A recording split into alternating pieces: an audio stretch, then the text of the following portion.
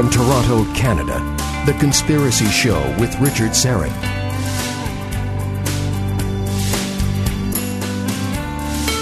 And welcome to the Audio Imaginarium. Come on in, weary traveler. Hang your cloak on a peg. Grab a stool and come gather round the fire.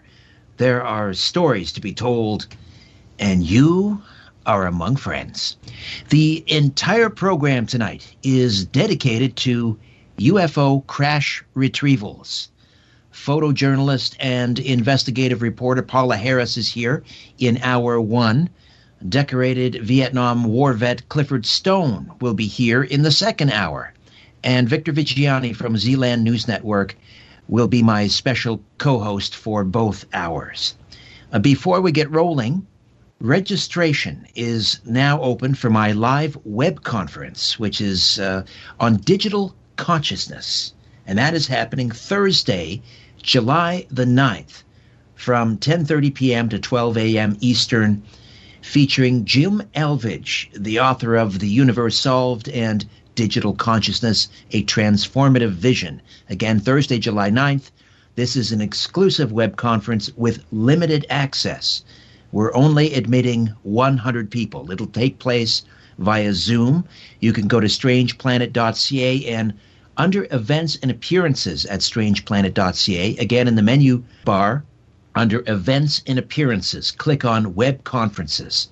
And all the details are there, and the link as well to register. Thursday, July 9th, 10:30 p.m. to 12 a.m. Eastern, Digital Consciousness with yours truly and Jim Elvidge.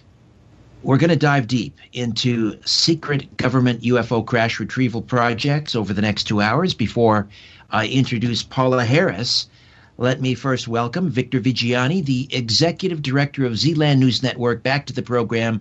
Hey, Victor, how are you, my friend? Just fine, my friend. It's just so great to be with you again and co-hosting what I know is going to be a fascinating show. I can't wait. Before we get rolling, how do people connect to Zland News Network, where you're posting some amazing stories and blogs and so forth? Yes, for certain. All you have to do is just type into your whatever your browser might be, just Zland Communications, Z-L-A-N-D Communications, and you'll hit the news blog, ZNN News Blog, and you'll get all the press releases, editorials, announcements, like what's on the show tonight, and all kinds of new information that's literally coming down on the pipe almost on a daily basis, Richard. I know. It's enough to make your head spin, isn't it? There's just too much. It really is. Yeah, it really is. It's just, although there's a lot going on in the planet that I guess is distracting people from their normal routines, what's happening in the UFO research community is indeed, the only word that I can come up with is overwhelming. And I think that if people would want to distract themselves for a moment from the dire situation that the planet is in a totally different context with respect to the pandemic, I think they will find some fascinating information to give us an indication there's a brighter future out there when you look at the broader geopolitical context of what's really going on the planet, not just with the pandemic. All right, let's get Paola in here. Paola Harris is a photojournalist, investigative reporter in the field of UFOs and extraterrestrials related phenomena research. She's also a widely published freelance writer, especially in Europe. She studied ET-related phenomena since 1979 and is on personal terms with many of the leading researchers in the field from 1980 to 1986. She assisted Dr. J. Allen Hynek with his UFO investigations and has interviewed many top military witnesses concerning their involvement in the government truth embargo. In 1997, Paola met and interviewed Colonel Philip Corso in Roswell, New Mexico, and became a personal friend and confidant. She was instrumental in having his book, The Day After Roswell, for which she wrote the preface and translated into Italian. One of Paola's most recently published books, Exopolitics, Stargate to the New Reality, contains 23 new and exciting interviews with international expert witnesses. Paola lives in Colorado and travels to Rome, Italy often. She has a master's degree in education and teaches history and photojournalism, as well as online classes in exopolitics for Michael Salla's Exopolitics Institute. She's the author of Connecting the Dots, Making Sense of the UFO Phenomenon, UFOs How does one speak to a ball of light? Exopolitics, all of the above. Exopolitics, Stargate to a new reality, conversations with Colonel Corso, and UFOs, all of the above and beyond. Paola Harris, welcome back to The Conspiracy Show. How are you? I'm doing well, Richard. Thanks for inviting me. I am stuck at home these months, so I've had a lot of time to look over the UFO phenomenon, a lot of time to do some studying, and I would be running around the world right now if I could. Well, it's a good time for all of us maybe to slow down a little bit and just kind of push the reset button. Can we go back to your relationship with Dr. Hynek? Because I wanted to ask you about his work with Project Blue Book, but also the possibility, and Clifford Stone will be here in the second hour, and I'm sure we'll get into this. It has been suggested that outside of Blue Book, perhaps working alongside Blue Book, maybe not so much working alongside, there was another project called Blue Fly that was involved with the retrieval of crashed UFOs. Did Dr. Hynek ever speak to you about that? No, he didn't. Blue Fly, and there's another project besides Blue Fly. These are top secret projects. Now, we've got to remember that when you speak to Clifford Stone, you're speaking to Army. The individual armed services all had the cover-up. The Air Force had a cover-up. The Army had a cover-up. And you're going to find this interesting, Richard, but who's in charge of UFOs is the Navy.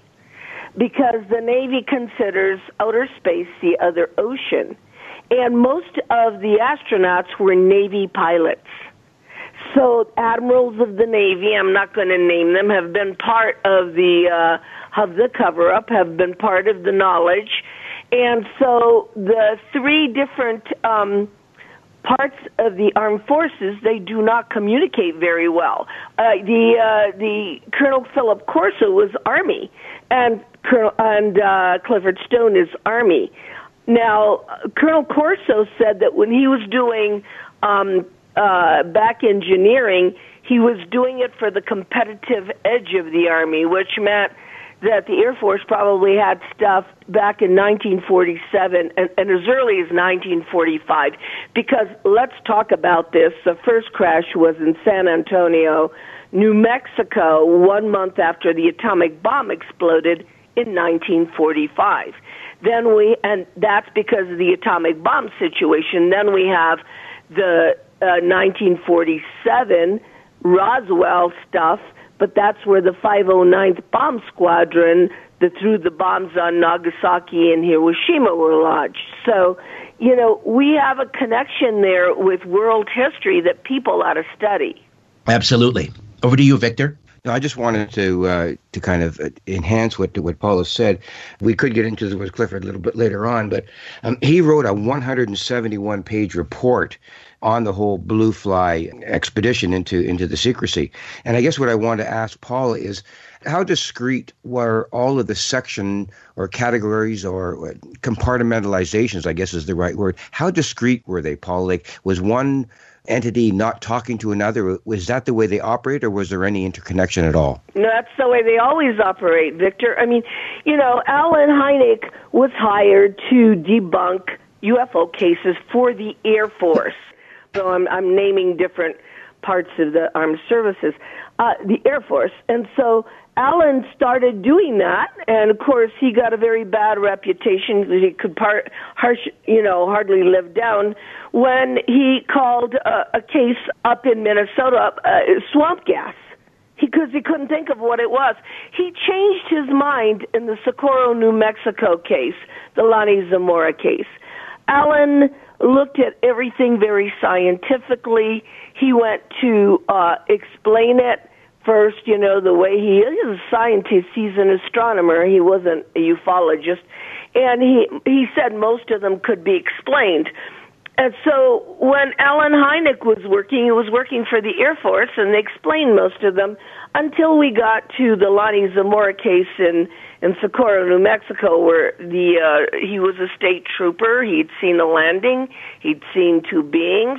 And when you have physical traces, like you did in that case, where it had the craft, which was not a flying saucer, it was egg-shaped, had 4 landing pads, and you could measure how heavy it was by how deep the landing, legs were. By the way, all this is going to be in a movie, and this is for you to understand, called The Phenomena by James Fox, is coming out this year. Because James Fox is going to spend a lot of time on Lonnie Zamora case. He's going to spend a lot of time on Alan Hynek and Jacques Vallée, Jacques Vallée worked with Alan Hynek. Both Jacques Vallée and Alan went to the United Nations to try to open this up in the 1970s.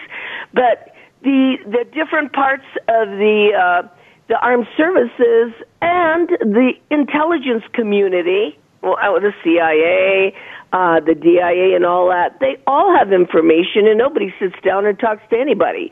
So what you have is a heavy compartmentalized type of subject matter where the right hand doesn't know what the left hand is doing, and then you have the media that gets in there that mixes everything up, so the general public has no idea what's going on. And what I learned in all of these years was that there's a lot of disinformation mixed in with the information. So there's a little bit of truth in everything, but you never know the whole story. You mentioned, the Navy, they seem to be kind of overseeing the UFO file, if you will.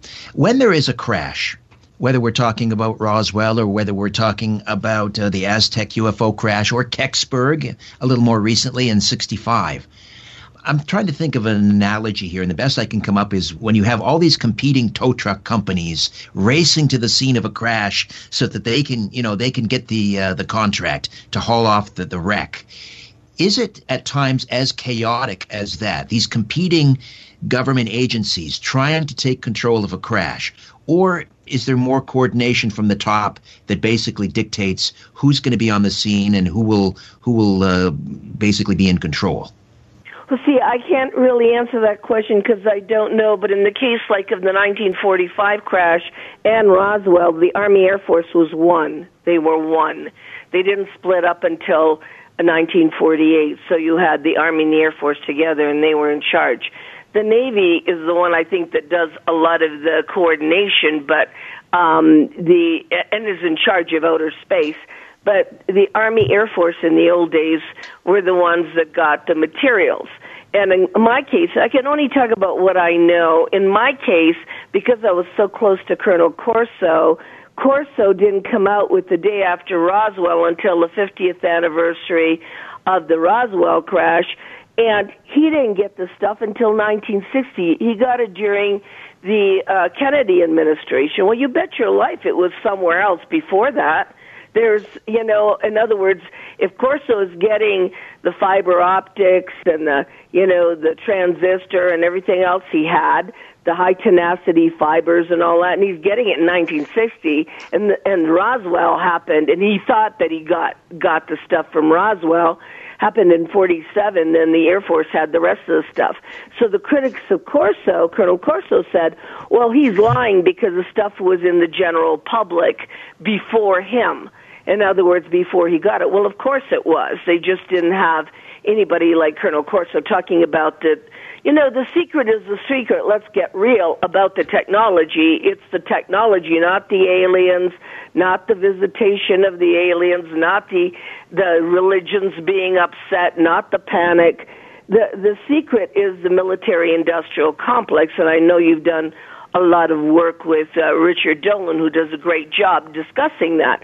They just don't want to talk about what the toys they have, the things they have, the anti-gravity, everything that's come out of these crashes. They don't want to talk about it because it's a whole sub-level. Right.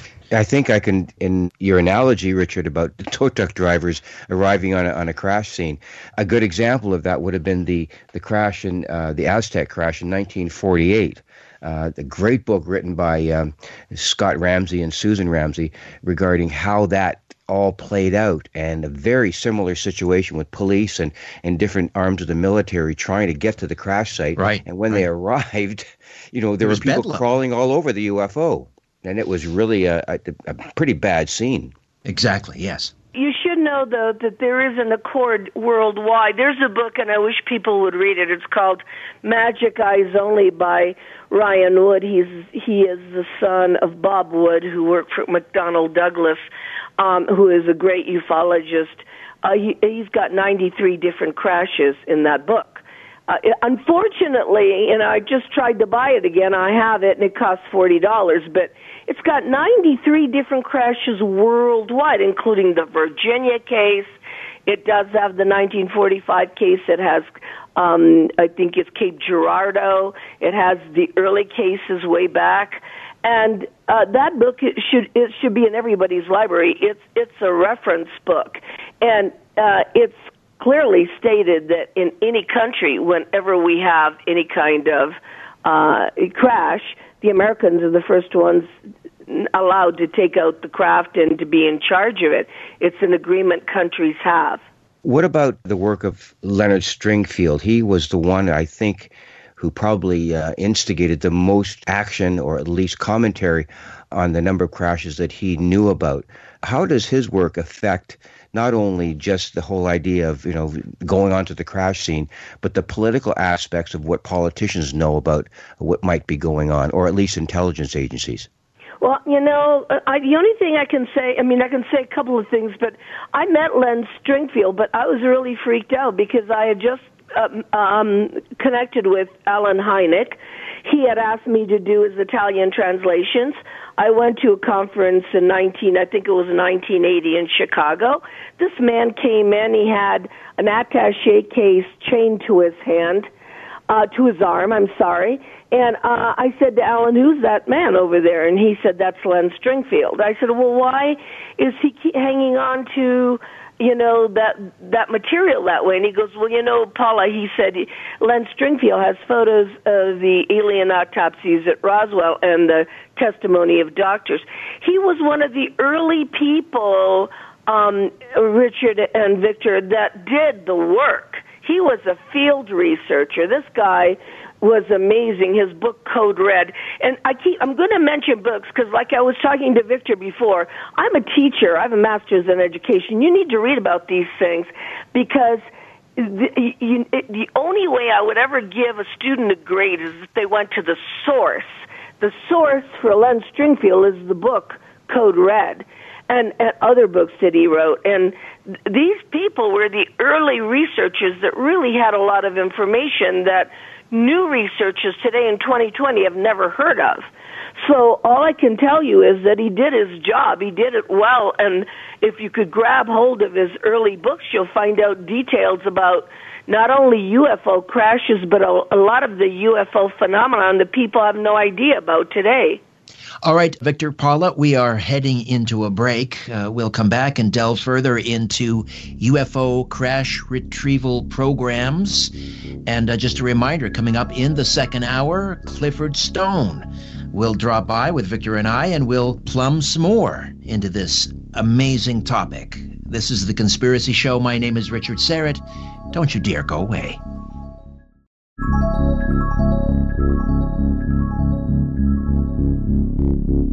Different views make great conversation. This is The Conspiracy Show with Richard Serrett. Welcome back. Just a quick programming note coming up next week.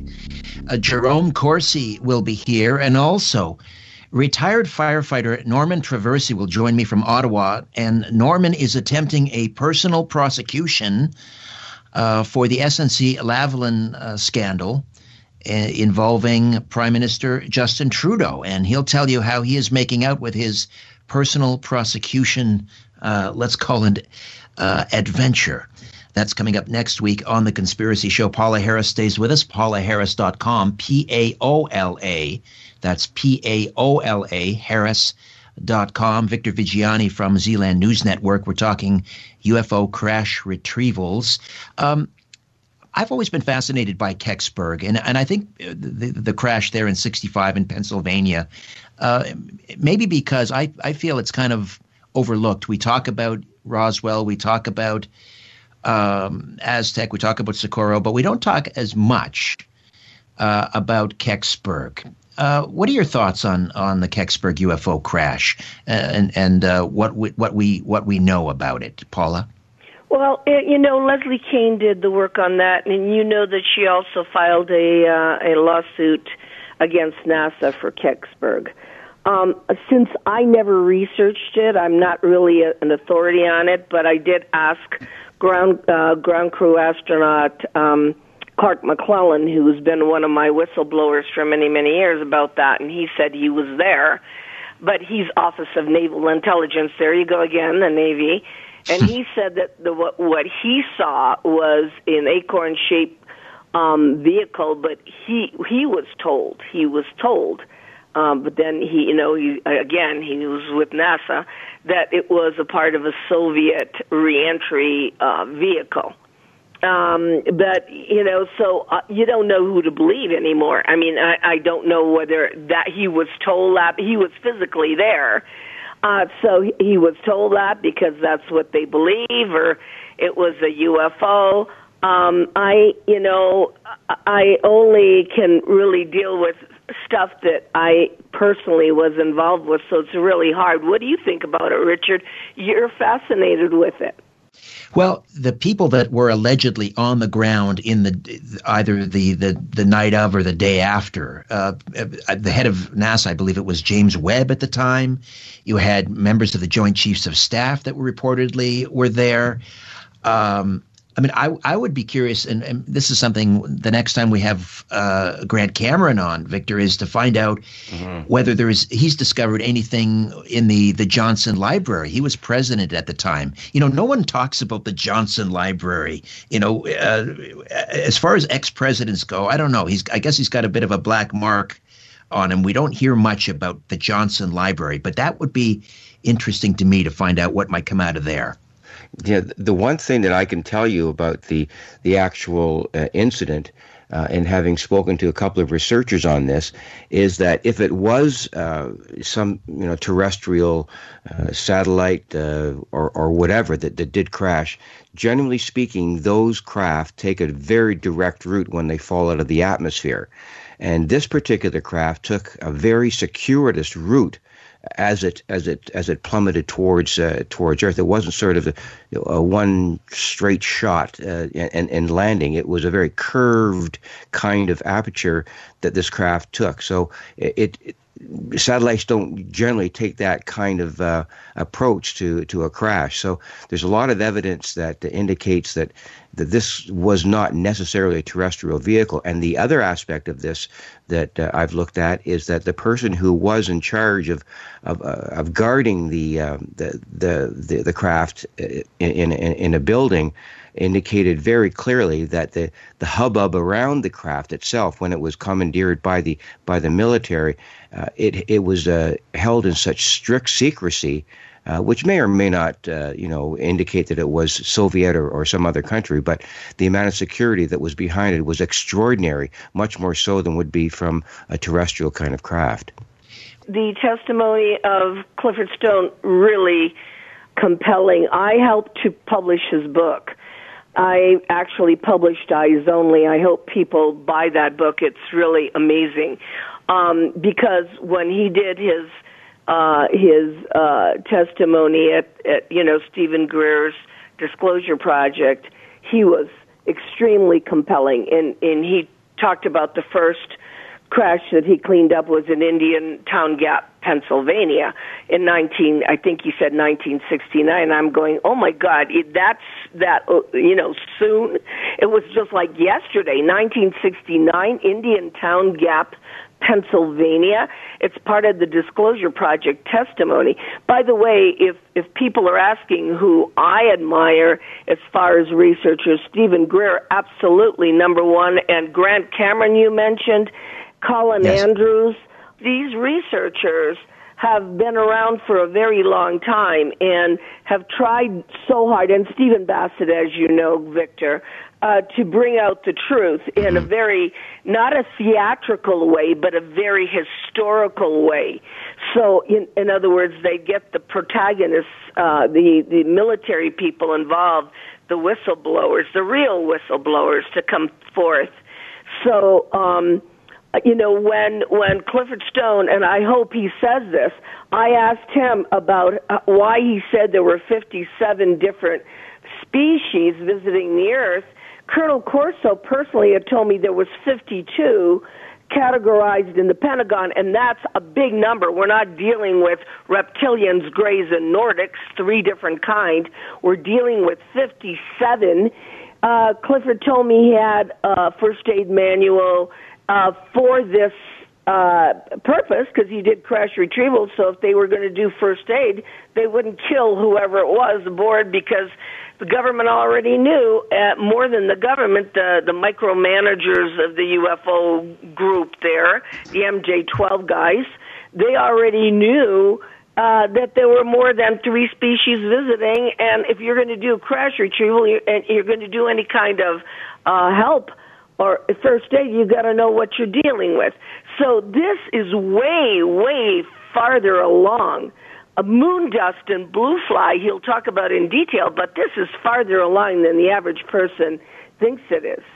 It's a good point. When you talk about the historical information that you're alluding to, Project Moondust and all of that, what effect do you think, or at least the cumulative effect of all of that historical information has on the listener right now, who's listening to the program for perhaps the first time, or someone who's not totally aware of what's going on with respect to crash retrievals and all the whole aspect of this? What effect do you think history has on their understanding of what this whole UFO ET issue is, and some of the new information that's coming out? Does history have an effect on people that are just learning about this, or is it just sort of something new that they think about and read in the newspaper or talk about with respect to the Navy or the Pentagon? Well, I'll answer. That's a good question. That's a good question that you asked me. I'm going to answer you in 2 ways. My own children, I've been doing 40 years worth of work. I started with Hynek, and it was a serious venture, and in Europe it's taken a lot more seriously. I mean, nobody wears a tin hat, nobody does ridicule, and the scientists are interested in Europe. Here, for me, it's turned into an entertainment field, okay? And my children have never read one of my books or, seen me speak or anything. But when the New York Times came out with the footage, and it was in the New York Times, this is like they've known me forever. My son and daughter write to me and say, Mom, did you read the New York Times article that UFOs are real? And I'm going, it took the New York Times for you to take me seriously? Thanks, Mom. I mean, after all these years I've been working on this, so their reaction is very important, because if it's in the New York Times or if a lawmaker gets involved, they believe it. But the average person, and you're not going to like the answer, is basically interested in entertainment. Because I've been working at it in the background and as a field researcher, I'm interested in the historical aspect. And also, Victor, we're in exopolitics, which means it's the psychological, it's the institutional, it's the historical aspect of ufology that really matters. But, the average person, I don't think, is really that interested in the details. They would rather see, like, the alien or something that's more exciting or whatever, because most of the people are getting their information off. Nobody's reading anything. They don't go to the sources. I don't know if they're reading Alan Hynek's books, or Jacques Vallée's or anybody else's right now. I think that they're getting their information off internet. And when you get your information off internet, you're getting a lot of disinformation or a lot of fantasy or a lot of science fiction. It's very frustrating for us in the field that have been working at it for so long. Do you think that some of the information that comes out with respect to the crash retrieval, concern or issue, when you're talking about, something landing that's not terrestrial, or it's deemed to be not terrestrial, and you've got the hint or at least some information that bodies were involved, irrespective of anything else, how intriguing could that be to someone who knows nothing about this? Do they just dismiss it, or do they say, "Holy smoke! How long has this been going on, and why don't I know about it?" We're going to get that Well, answer off the after the talking. break You here, guys Paola. are so lucky in a way because Clifford Stone is a gold Paola, mine. sorry, I've got to jump in. We got to take a quick time out. We'll get to that answer Okay. when we come back. Paola Harris, Victor Viggiani, stay with us. UFO crash retrievals right here on The Conspiracy Show. Don't go away.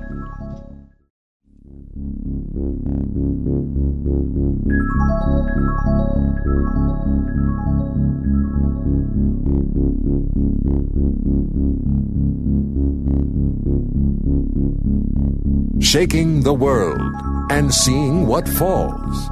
This is The Conspiracy Show with Richard Sarrett. Welcome back. Victor Viggiani from Zland News Network stays with us, and Paola Harris, investigative reporter in the UFO ET field. Also, before the break, Paola, Victor was asking you about people's general reaction to this very bizarre notion that alien bodies are being recovered. Yeah, the first of all your scientists and skeptics are going to say, why do UFOs crash if they're so advanced and all this, and we do have crashes. If there's a book with 93 crashes all over the world, we have crashes. What's people's reaction? I don't know. You'd have to ask the people. I can only tell you mine. My reaction is that there is a reason why we're being given this gift of technology, because that's what happens. In 1947 and before, when these craft would crash, we would gain the technology. And in the crashes, for instance, the Virginia crash in Brazil, we not only gain the technology, you gain knowledge that there are other cultures visiting for some reason. What needs to happen is people need to ask. I don't know what their reaction is, but they need to ask, is this real? And you're going to get it from the horse's mouth. And this is how I deal with all my work. Any work I do, I go and fly. I've been to the Kennedy Space Center several times. I've been to Roswell every year for Clifford Stone. I've talked to other people that have been involved in crash retrieval, and that's the only way I can get any information is go to the people that know that this is real. Colonel Corso, in my book, Conversations with Colonel Corso, you actually have a comparison of the bodies that he saw at Fort, I think it was Walter Reed, or at Wright-Patterson. It was Wright-Patterson. He saw the bodies with a human body. So Colonel Corso's not making up anything. He was the head of Foreign Technology Division at the Pentagon.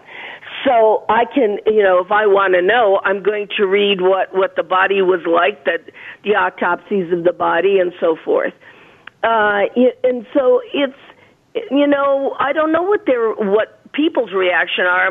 For me, I'm not surprised. I mean, these things that are flying around obviously have some kind of clone in them. And Colonel Corso told me that the gray alien, that's why I'm not going to put so much emphasis on the gray alien, which has become the mascot of ufology. I think Colonel Corso actually told me, he said, we're not worried about the little clone that flies the ships. He said, we're worried about who created them that looks like us, that's walking in the halls of the Pentagon.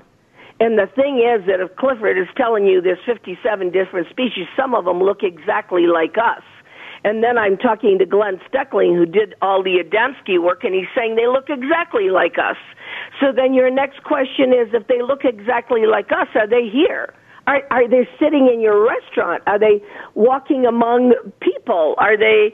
And it gets even more interesting after that if you start asking the proper questions. We keep hearing about Robert Bigelow having a hangar full of, well, I don't know about a hangar full, but having his hands on a lot of this trace evidence and recovered artifacts from a UFO crash. What do you hear in the rumor mill about Bigelow's collection, the likelihood that he might start releasing some of this stuff? First of all, if it's rumor mill, I don't know anything. I know Bigelow was interested. But Bigelow is interested from the consciousness point of view. Bigelow also supported and paid for Raymond Moody, because Raymond Moody does life after death studies. And Bigelow is attaching his interest to, because his son committed suicide, to life after death, to paranormal. That's why Jacques Vallée was involved with them too, because and the paranormal is involved with this, people. I mean, this is not just nuts and bolts anymore. At the end of my career here, I'm looking more at the paranormal than I'm looking at the nuts and bolts. But, you know, the idea that these could be interdimensional beings, that they're, you know, he's the one that bought the Skinwalker Ranch and had all that weirdness happening there because he wants to know. He was interested in every aspect of it. He's not just interested in the craft and the beings. He's interested in the cattle mutilations and all of the weirdness and the paranormal around the UFO phenomena.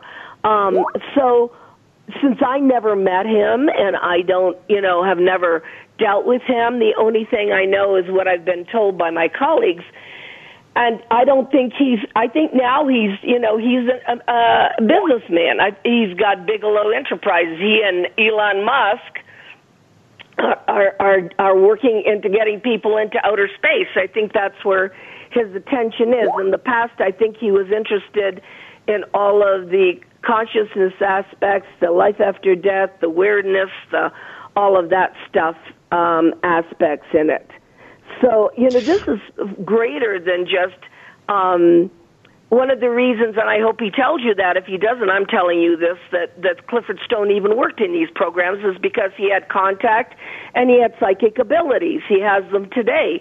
So if you have psychic abilities and the remote, and I know you guys are interested in remote viewing, they use these people because that language is what the ETs deal with. I mean, they don't come down speak English, Chinese, and Italian. If you meet a live ET, you're going to have direct thought transfer. So you need psychics. You need to deal with people who have abilities to deal with whoever's on that craft.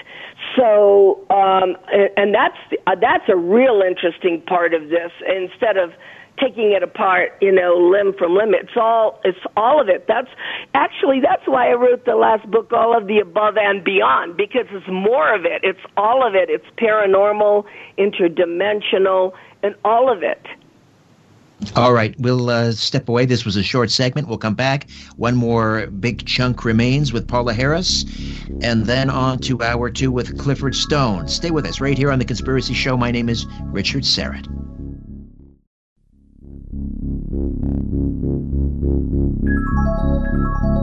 Shaking the world and seeing what falls. This is The Conspiracy Show with Richard Serrett. Welcome back. Victor Viggiani is the executive director of Zland News Network, and Paola Harris is a photojournalist, investigative reporter for many decades in this UFO ET arena. And her website, paolaharris.com, Paola Harris.com. Victor, over to you.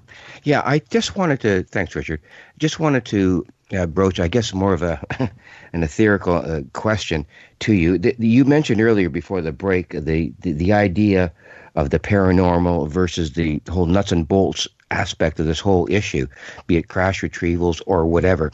What do you see as the confluence between, and this is the problem I see with a lot of individuals in the general public that are dealing with. How do you see the confluence of the psychology behind the whole UFO ET issue and the technological or nuts and bolts issue? I mean, they're two very different aspects of the same issue. How do you reconcile that in explaining it to people who are trying to deal with this issue? Oh, Lord, it's very difficult. In my last years, in my mature years of research, I began reading the books of Jacques Vallée, and he has 4 books called Forbidden Science, Volume 1, 2, 3, and 4, and the reason why he's controversial is because he's never separated the paranormal from the real.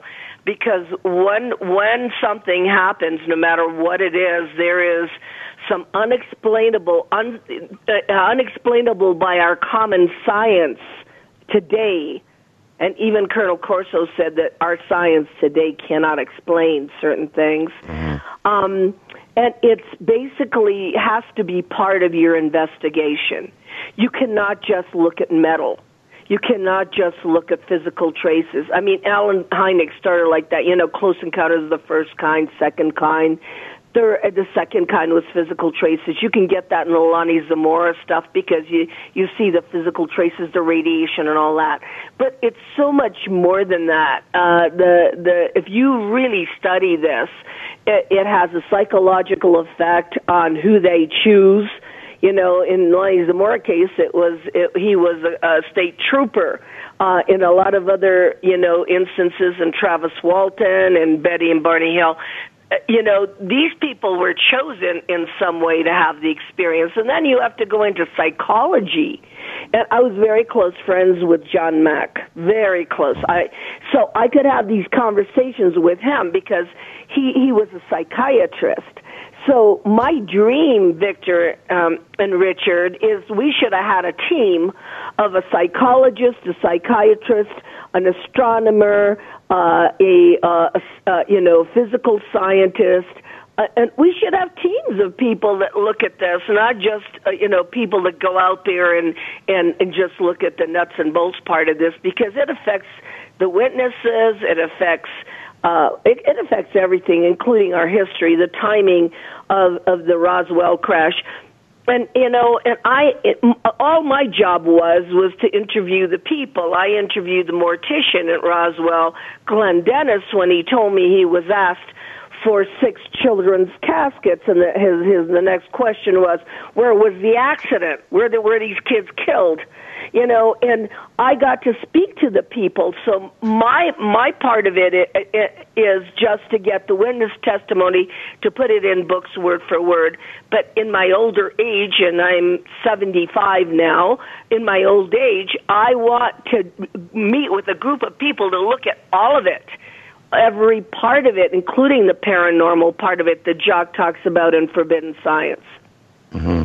You mentioned Jacques Vallée. Could you just spend a few moments telling us about the archives at Rice University? This is interesting because I recently spoke to a remote viewer who was telling me that Georgia State University is now housing the archives of Ingo Swann. And here we have Rice University housing the archives from Jacques Vallée, Whitley Strieber, and yourself. Tell us about that. And me.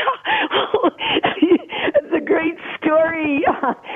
I'm in Colorado, and the chancellor of the University of Colorado was my professor. He's the one that gave me my teaching degree. So I walk into his office. This is Phil DiStefano. I say, Phil, I'm 75. I want my archives to go somewhere, and you guys got bad karma because you did the Condon Committee report. So how about taking all my really good research and you change your karma here at the University of Colorado? And he says, oh, that's a great idea, Paula. You're a viable person. I've known you for years. You were my student and everything. But the University of Colorado would not take it. They're even though he's the chancellor, the people at the library said, no, we don't take stuff like that. So I was with Jacques having dinner, and I said, Jacques, where's my stuff going to go? My kids aren't interested. It's going to go all in the trash. You're going to come in and throw everything away, all this audio tape. And I've interviewed everybody. I mean, you name it, all over the world. And so he actually picked up the phone and called Rice University and said, you're going to take Paula's archives. So I'm with Jacques Vallée and Whitley Strieber, and I'm starting to box up my archive. And who's taking it? You're not going to believe it. It's in the Department of Religious Studies. Jeff Kripple, who is a published author. You should read his book, The Flip. He is the head of the department, and he said, look, Paula, he said the graduate students are going to go through it. They're going to, because I have a lot of maps, I have a lot of photos. I've got over 4,000 photos. I mean, whether it's John Mack or the early researchers, I have all this stuff, and they're going to go through it and put it in the archives, and you can't believe how thrilled I am. You can't believe how happy I am, because all of this work gets to be put in a university, and I'm an academic person. So I'm super thrilled, and that's where Jack's going. The only difference is that Jack has left an advisory thing that nobody gets to look at until 10 years after his death. So, but if you read his books right now, he's got the biggest Forbidden Science for me has everybody's names in it. The 4 volumes of Forbidden Science are disclosure books. Paula, you've captured my mind on the last comments that you made regarding Jacques Vallée, because when I first got involved in this in 1975, I was in a Coles bookstore up in Barrie, Ontario, and I picked up his book Revelations, and I stood there and read the introduction, and I was completely struck by his assessment of what was going on, because at the time I really didn't have any particular interest.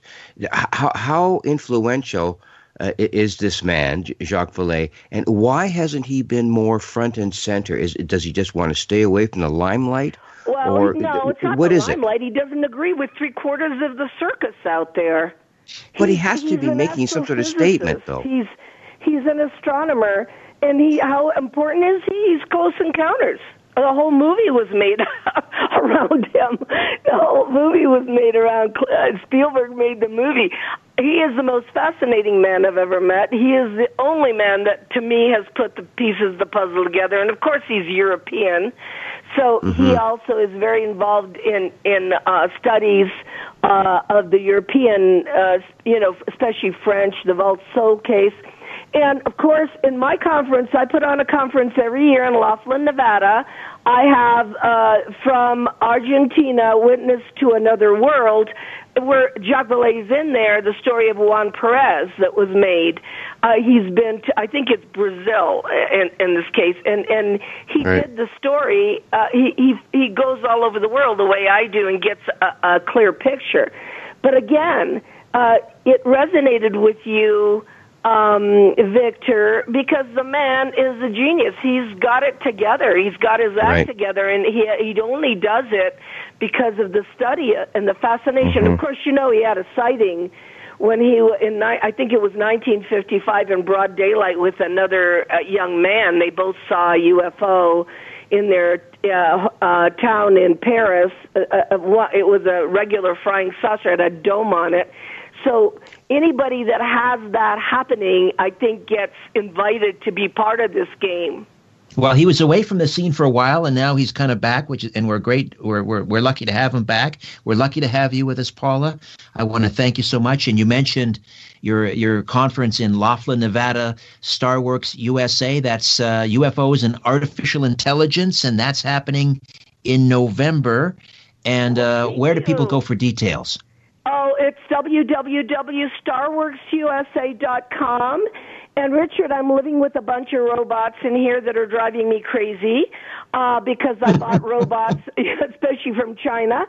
So it's going to be an exciting conference talking about an exciting, innovative thing, which is artificial intelligence. Fantastic. Paula, always a delight. Be well, and I hope to talk again soon. You guys take care. All right. Bye now. Victor, you stay where you are. We'll be back on the other side with Clifford Stone right here on The Conspiracy Show. My name is Richard Serra. Don't go away.